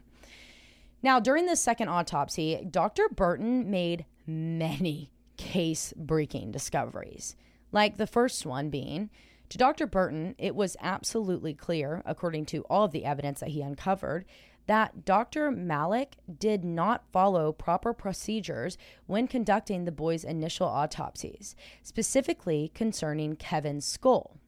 Malik had mutilated his skull by sawing it in many different directions. What? Yeah. The second discovery was that the boys' toxicology reports actually indicated that they had not smoked 20 joints, but maybe between 1 and 3, which is exactly what all of their friends who had been with them in the commuter lot just hours before their deaths had said in their official statements. And Dr. Burton, along with many other medical professionals, stated that it was highly unlikely, if not impossible, for a person to be that incapacitated from smoking weed, and in addition to this, for it to happen to two people at the exact same time. And if they were smoking, so what those friends in the commuter lot were saying is that they were smoking then at the commuter lot. So that was hours before. You smoke a couple joints hours before, you're now coming down. You're coming down. And you're very much so coherent and would know if a train was coming. Right, and it's not like we can even allege that they might have been laced with something because they were smoking them with these people in the commuter lot. So they were all smoking the same weed. Yeah. So if it was going to be that bad, then there would have been 19 different teenagers that were KO'd. Right. In different locations hours later when they were coming down. Yeah. That makes no sense. No. Specifically, this finding was reported by Dr. James C. Garrett in March of 1988. And at the time, he was the chief toxicologist for Bexar County in Texas for the Forensic Science Center there in San Antonio, formerly the same for Dallas County, Texas from 1970 to 1982, as well as a professor of pathology and pharmacology at the University of Texas Health and Science Center in both Dallas and San Antonio. Wow. Right. Big shot. Like literally well-known, high up in his field. But Dr. Burton's third finding is what really changed everything about the boys' case. Dawn's shirt contained evidence of a stab wound to his back, with an apparent stab wound found from a large knife in his shoulder blade. Okay. And Kevin's skull. And they just missed that? Mm-hmm. But this is what's really interesting. So remember how I told you it was clear that he sawed Kevin's skull really weird? Yeah. Well, after reconstructing this, his skull, they discovered that Kevin's skull had been crushed by what looked to be the handle of the .22. Oh, shit. Along with congestion in both Dawn and Kevin's lungs, aka clear signs that one or both of them had been either dead or knocked unconscious prior to the train hitting them, all of which had not been reported by Dr. Malik in his initial autopsy reportings. And it was clear that this was a cover-up. These are false reportings. Right, absolutely. In July of 1988, these findings were presented to a grand jury, and they reversed Dr. Malik's original findings of the accidental deaths, officially ruling Dawn and Kevin's deaths as, quote, probable homicides, end quote. Dr. Richard Garrett then focused on this green tarp that I mentioned just in passing in the beginning. You know how I told you whenever Steven, the engineer, was approaching them, one of the main things he noticed was this giant light green tarp that was partially covering the boys' bodies. And not only did he see it, but 4 other crew members also reported seeing this covering the boys' bodies.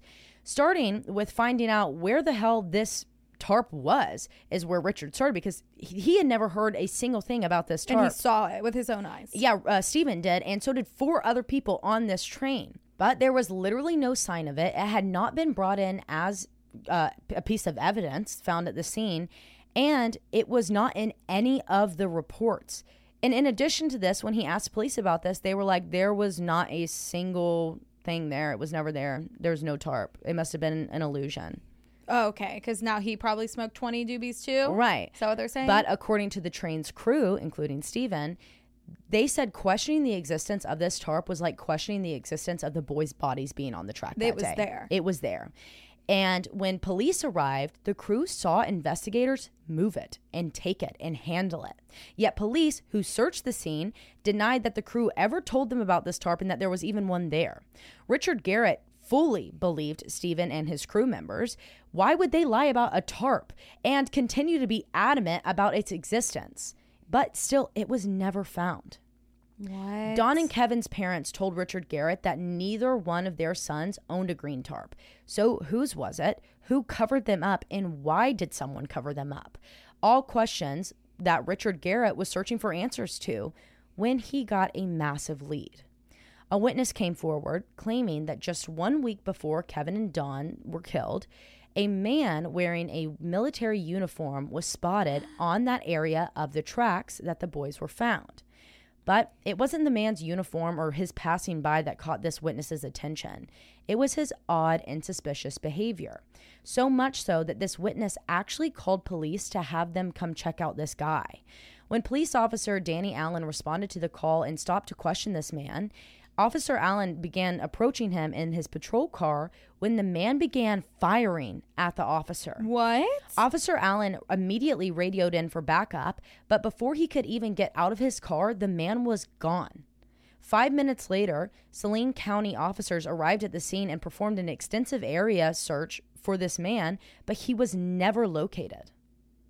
What? Well, on the night that Kevin and Don were killed, witnesses reported seeing that same man in the same military uniform leaving town and heading down the road, which was less than 200 yards away from the location that the boys' bodies were found on the tracks. And again, no one was able to identify him or recognize this description of the man or locate him. It was another dead end. Richard Garrett was only weeks into this reinvestigation when it seemed as if every single thing was going cold. Any lead, any tip, any avenue that he went down in this investigation was like getting cut off. But at the 6-week mark, he found something. And it was another case that had taken place just 200 miles west of Little Rock in Ogden, Oklahoma, just 3 years prior. On June 25th, 1984, two young men, 21-year-old Billy Hainline and 26-year-old Dennis Decker, were ran over and killed by a train on a stretch of the Kansas City Southern Railroad. Just like Kevin and Don, the train's engineer reported that the two were absolutely motionless as they honked and braked and screamed for the men to move. The young men's autopsies found that their BAC were nearly the legal limit and ruled their deaths as accidental as a result of their drunkenness. So instead of marijuana, this duo they're drunk. And they stated that due to the level of alcohol in their systems, they likely passed out on the tracks and did not hear the train as it was approaching them or feel it. And their manner of death was actually ruled to be unknown because there were some signs of foul play. In July of 1985, Billy and Dennis's case was reopened and investigators focused on the possibility that drugs could have been involved because just 1 month after their deaths in August of 1984, a clandestine methamphetamine laboratory was discovered just a mile and a half north of the tracks where they were killed, leading people to believe that they may have stumbled upon something or seen something that they weren't supposed to. But investigators from the Oklahoma State Bureau of Investigation and a grand jury found that there were no actual signs or solid evidence leading to foul play, maintaining the original findings of being accidental.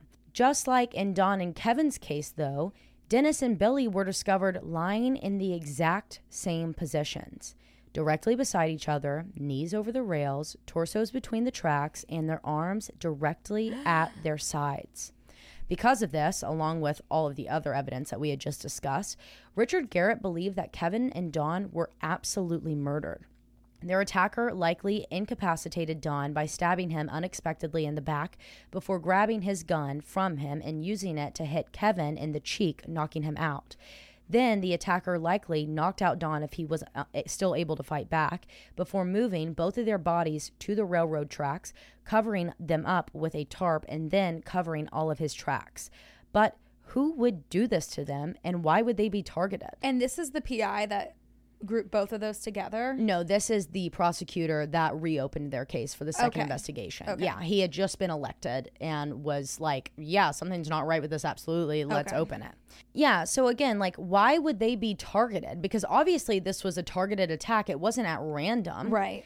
Well, when you look at Dennis and Billy's case and compare the two to Don and Kevin's, maybe they saw something that they were not supposed to. Richard Garrett had this in mind as he went through every single tip and lead that had come in about the boys' case, when he came across a few anonymous tips that had come in to the telecenter, all of which suggested that Kevin and Don were murdered by drug traffickers after they stumbled upon something that they shouldn't have.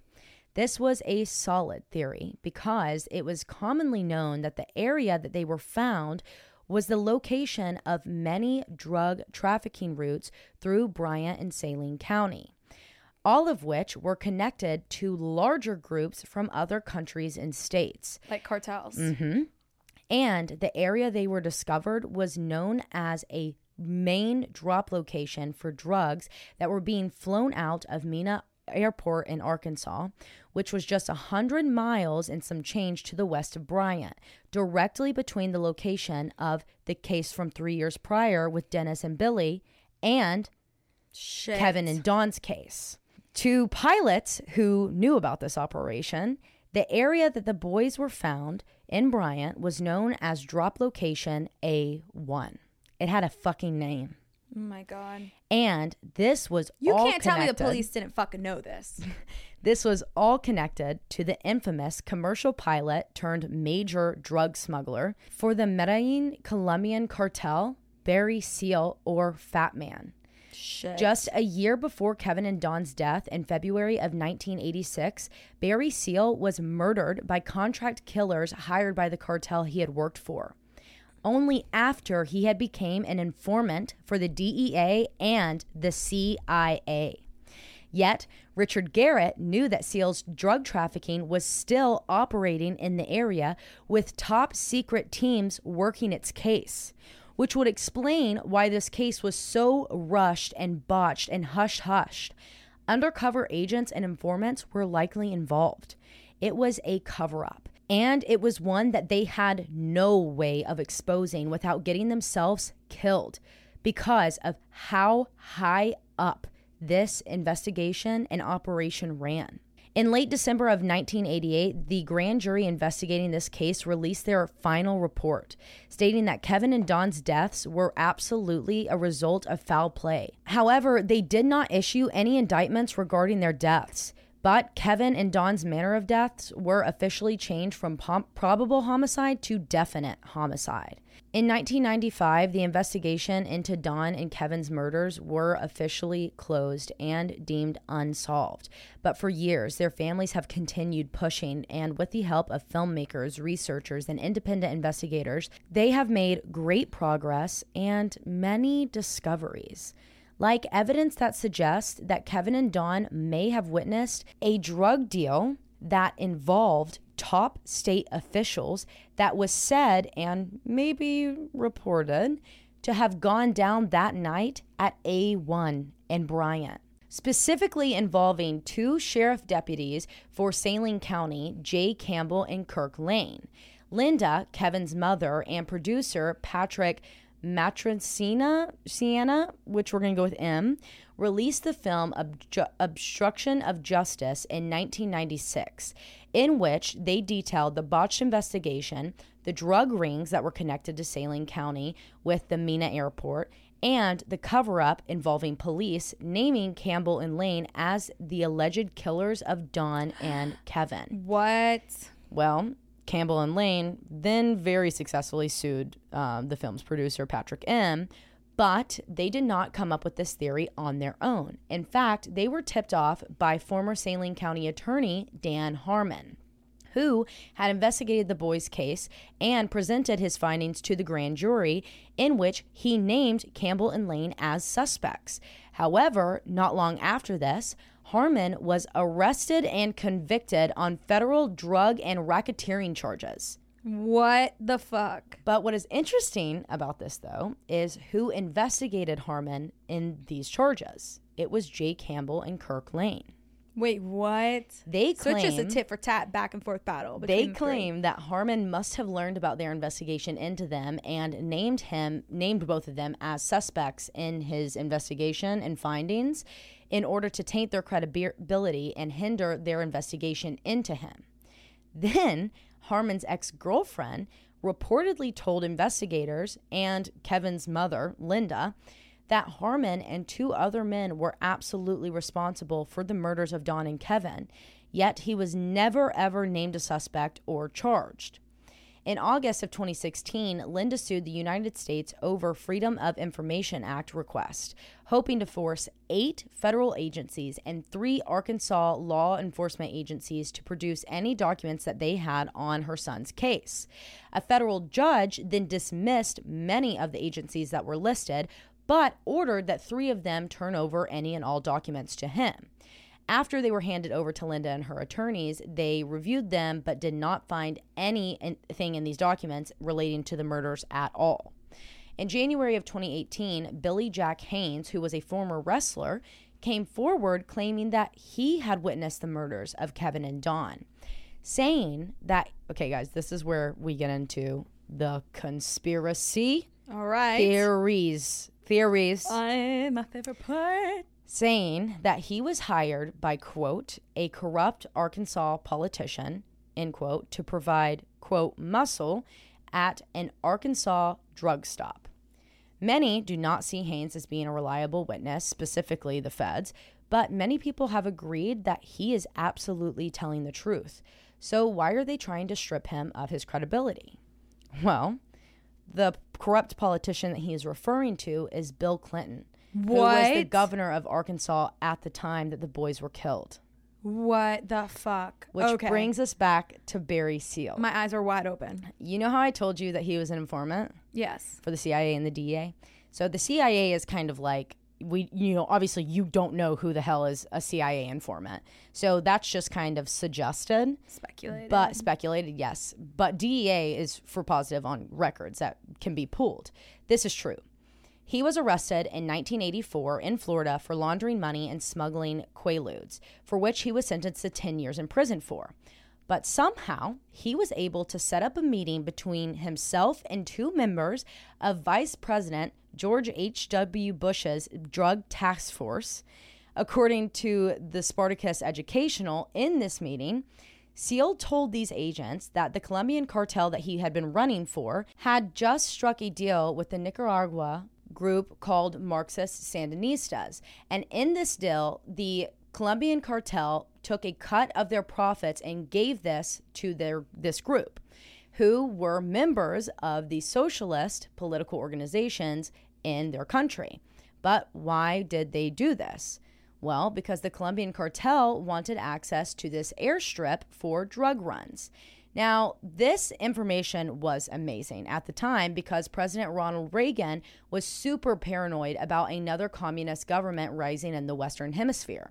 So, in exchange for this information, Seal's sentence was reduced to 6 months of probation, and he was enlisted as an undercover agent for the DEA, not an informant, an undercover agent. But additional records suggest, and Seal's story reveals, that the CIA, DEA, and State Department had been involved in all of these drug trafficking operations in which they illegally supplied international countries with weapons. Also, in these findings and reports, it is suggested that Barry Seal and teams, well after his death, were using double agents to attempt tying Bill Clinton to the drug smuggling conspiracies. And you know who also has ties to Clinton and Jocelyn Elders, who was the head of the state's Department of Health under Clinton? Epstein. No, Dr. Fahmy Malik. Oh, shit. Epstein. No, the guy who had performed the first autopsies, the medical examiner for Arkansas. Now, that doesn't explain why he would falsify these findings, but what is concerning is that both Bill Clinton and elders had the authority to and cause to remove him from office, but instead they continued to support him and even gave him a $32,000 pay raise. What? After he falsified findings in a case and was called out for it.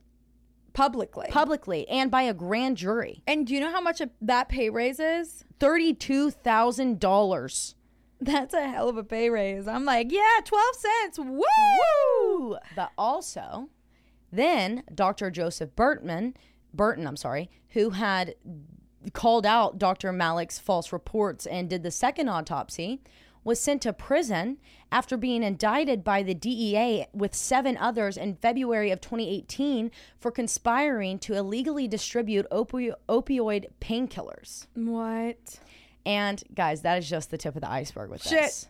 The tip of the iceberg. There is so much more involved with Don and Kevin's case. I mean, I'm talking half of the people who were involved in the investigations, the trials, the witnesses, the people prosecuting, the people defending, the people who were in the juries have pretty much all been sent to prison for drug trafficking charges. So much so. This was all fabricated after the fact. Right. That I'm actually considering literally covering Barry Seal next week so we can go deeper into this case and Morgan and I do a double on it. But I'm scared. I'm talking about a lot of crossover that even involves Paul LaRue from RX Limited, which I covered on Patreon as part 2 of Barry and Honey Sherman's murders. What? Yeah. And there might be too much sensitive, I guess is the best word to put, content that I don't know that we could put this, just like with RX Limited, on a public platform. But it would have to be something that we determined after researching. So if we did it, it's either going to come out next week or it will come out also next week on December 1st for Patreon. I would love to know. So the other boys, they were found on also railroad, correct? So how far does that railroad stretch? I mean, across the country? Think it's both. I think they were both on a stretch of the Kansas City railway. I would love to know, like, just keep diving back and deeper, and like whatever that railroad connects to, like how many It's the Mena Airport that it connects to. And why be so careless to stage them the same way on the railroad? Because they probably had to alert the informants who were probably going to pull up at the scene that this was like, them. This was me. This was our people. Cover it up. Oh my God. Yeah. Oh fuck. I got some things to say, but I can't say that shit on here. I know. And Richard Garrett passed away at 73. Then Linda, Kevin's mom, who has been like the freaking star of pushing this, passed away in summer of 2021. Like at normal, like old ages, or like? I mean, older, but like younger.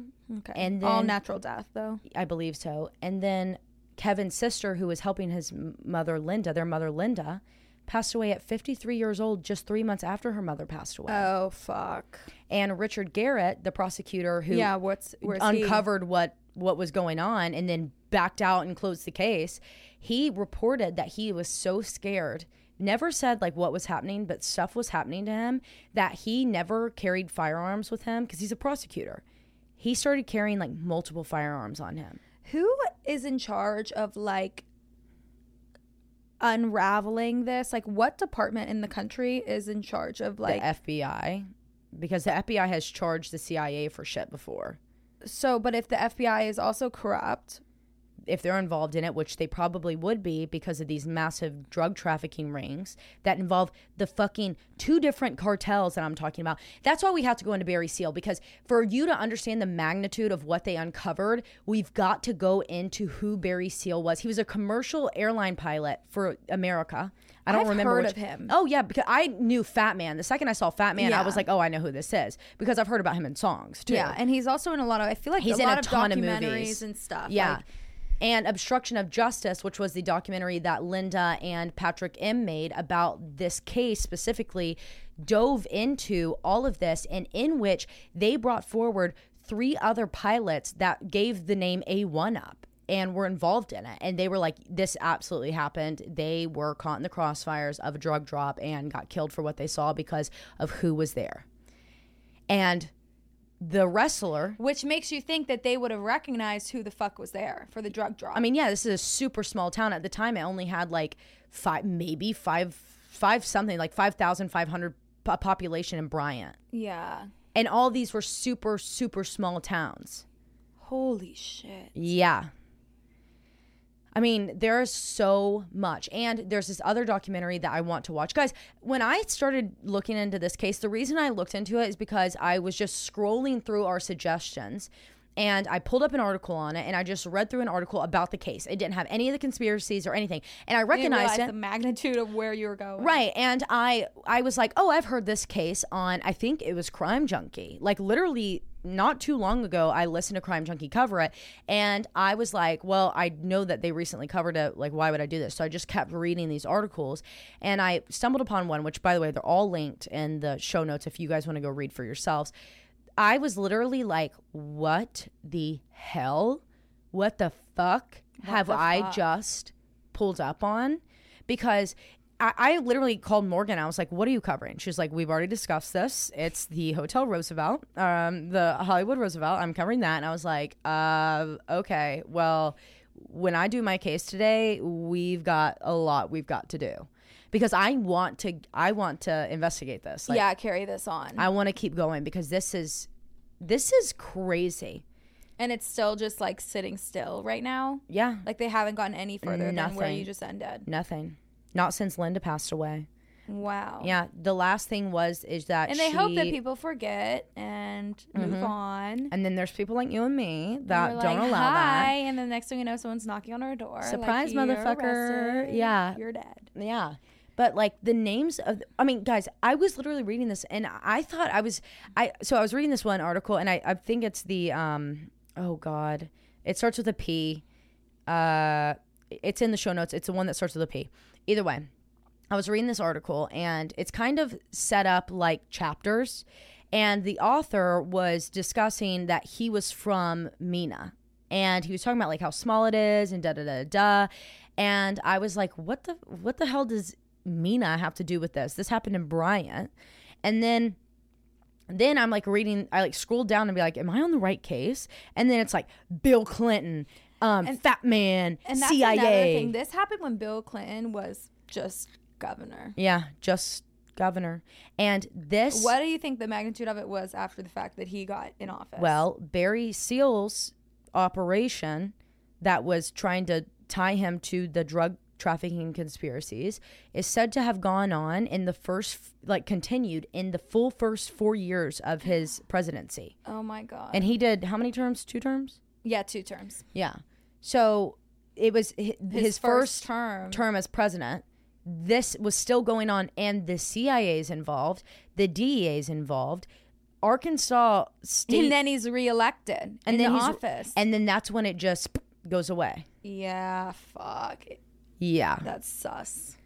And again, we're not like trying to, do any like Pizzagate shit. We're like not doing anything like that. Like truly. But the Clintons were dirty. This shit is just crazy. Like where there's smoke, there's fire, and anyone that's involved. And I mean, and a lot of stuff does kind of surround it, specifically with Barry Seal. And when I say kind of surrounds, absolutely is surrounded by Ronald Reagan and George H.W. Bush. So, holy shit. So you might be hearing that very soon. Very, very soon. Probably on a Patreon, I'm thinking. I don't know. I would love to be able to do it on a public episode because you guys this is so well tied in. Like it's nothing that with Barry and Honey Sherman, there was space for us to be like, you don't have to listen to this. But if you want to know more about this case, you literally have to listen to this. So I want to see if there is a possibility that we can do it on here without A, pissing a lot of people off, B, literally getting ourselves killed, C, losing our entire RSS feed or some crazy shit. Yeah. We're going to have a lot of technical difficulties that week. That's for sure. For sure. But I don't know.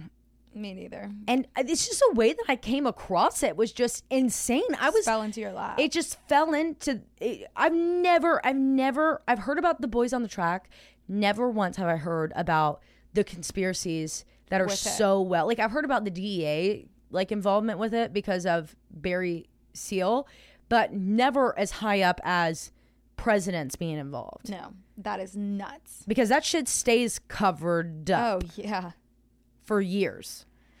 Oh, so that's yeah, crazy. I would like us to do it. If we can, we will. If not, it'll be on Patreon, of course, because we act like we're invincible on there. Literally. Less people find out. Yeah. We're like, the president definitely cannot pay $5 a month for this. And we know exactly who listens to it too, but at the same time, what are they going to put? CIA Agent 124. CIA Agent 124 just pledged $5. At gmail.com. We'd be like, oh, we should go through and see if anybody's .gov. Yeah. Because that will get us in trouble. For sure. Yeah. Oh, shit. Well, that was really good. I'm glad you enjoyed it. I felt like I kind of stumbled through it because I was just so excited to get to the end. It was crazy. But, I mean... I just remember that one point I was like, I don't know how. We were off mic. I said, I don't know how you're going to take this into where you told me it was going to be I was like, I told her before, I said, Morgan, you're never going to expect where this goes. I'm talking CIA, she was like, just wait. I'm government. like, and she was like, halfway through, Taylor, are you sure you're telling me the right case? Yeah. I'm like, no, I am. But I just feel so bad for these poor boys getting caught in something that is so out of their control. Like, they didn't know that they were going to come across A1. They didn't know what A1 was. Only these people who were working these task forces did. Yeah. And instead, they lose their lives and get murdered and taken away from their families at 16 and 15 years old. Because of these higher up officials being involved in drug trafficking. And, you know, I kind of feel like that it might have happened as a way they were spotting for their deer and they shine the light on something that was moving and they were like... And they tried to get away before they were attacked. Yeah. Which is why they were attacked from the side and the back. There should have been nothing back there besides animals. Right. And that's what they thought. And it's just so weird. So when they see something moving in the shadows, they're going to spotlight it and it's going to light up 4 or 5 people or however many people were there, and they just gave themselves away, and that's probably how they were spotted. In terms of how the investigation went the first time with the falsified reports from the original medical examiner who performed the first autopsies, I mean, if this was like at a government level where there's the fact of like straight up CIA, DEA undercover agents being involved in this, then it is likely that the governor had to come forward to the medical examiner and be like, cover this up right now, close the case, I'll give you $32,000 they smoked 20 dubes. We'll protect you. We'll keep you. We can protect you. Don't worry about it.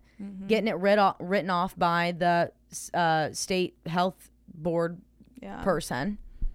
It's just really fucked up. And it's just tragic for their families who literally, when you have someone in your life who loses their life to crime, you also end up, especially one that's unsolved, you lose your life to that crime. Yeah, absolutely. Not only do you lose a piece of it, but you spend every single waking moment of the rest of your life being like, why can this not be solved? Thinking about them every day, pursuing every single lead until you can shut that book. And they never got the opportunity to do that.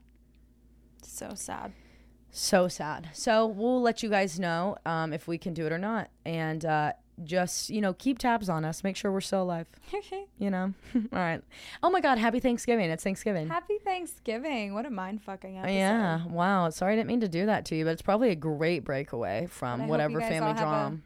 Great Thanksgiving with all your families. I hope you're pounding shots, hiding away, or asking with that cousin to go on a walk down the street just to see the new neighborhood. Just smoking look around. 20 doobies and coming right back. Yeah. And then also, Morgan, what meal are you most excited, or what piece of the meal are you most excited for? I'm really excited for some coke ham. Guys, I'm gonna be having that on Monday. Yes, here. Morgan just tried coke ham for the first time. Crafted by you and Logie. Yeah, first time. Did we talk about it on the last episode? I don't remember if we did. I feel like we talked about it at some point. Okay, And I do know someone messaged us and was like, I need the co-cam recipe so we did talk and the about orzo salad recipe. So here's the co-cam recipe, okay? I wish orzo salad was on the menu tomorrow. You know what? I found a soup and I was like, maybe I could put an orzo soup on there just as a little side dish. Or a little salad dish. Maybe. I will split the cost with that. So Through cranberry sauce. No, we have to have cranberry sauce. Okay. We were absolutely talking about cranberry sauce last time. So I told Morgan that she needs to try co-cam on an episode in the past. Morgan, you tried it. How is it? 10 out of 10. It's good. So good. It's got like that like sweet savory flavor. Yeah, that, like, it's still so salty. And you know what it really reminds me of? And this is so weird. And I know you're not going to relate to this, but anybody up north that has a Sheetz gas station, you will relate to it. It tastes like the Dr. Pepper barbecue sauce. Whoa. And I don't know why I got that vibe. But you know what? It makes sense. It's just like the brown sugar soda. All you need for a co-cam is not a spiral ham. Clearly not a spiral ham. We learned that. I don't know what another type of ham is that you would need, but not a spiral ham. Just whatever's not a spiral ham. And I don't think you get honey. I don't know if it has to be cured or not. I don't know anything about ham. But either way, you get your ham. You put it in a crock pot. Put that thing on high. 12 hours. Morgan just literally broke her mic, basically. It's okay. Stangling by a thread. Yeah. You put it in a crock pot, 12 hours on high. Then you put a Coke and a half, like a can of Coke, and then a half can of Coke. If you want to get crazy with it, you can just do one. And then, eyeball some brown sugar into that thing. I think I did 3/4. Well, I know Taylor's eyeball is crazy. Every time she eyeballs, we were making orzo salad, and she's like, "Just eyeball that," and I'm like, "Okay, is this good?" She's like, "More." Well, it's just like, man, it's supposed to be a tablespoon, but just eyeball it. Just throw it in there. Yeah, just measure it with your heart. That's all you need for that. And for the orzo salad, get your pens out, write this down, because I would like to make you guys a recipe highlight on our story, but that's not going to happen anytime soon. So if you want to make this for Thanksgiving or something, get a pencil out right now. Piece of paper, ready? You need orzo, and I think we did 2 cups. Then you put water, you boil it, put the orzo in there until it soaks it up, because it'll tell you on the package how much you're supposed to put per serving of orzo. Then you get cucumbers, chop them up really good, or you can keep them up super thick if you want a big crunch. Cherry tomatoes, dice them. Then you get olive oil, Italian dressing seasoning, or you can just use Italian dressing, which is what I did. Then you're going to put lemon juice, half of a lemon, then red wine vinegar. Then you're going to put some Italian seasoning. We did fresh basil. I think I did some rosemary, some thyme. Chicken.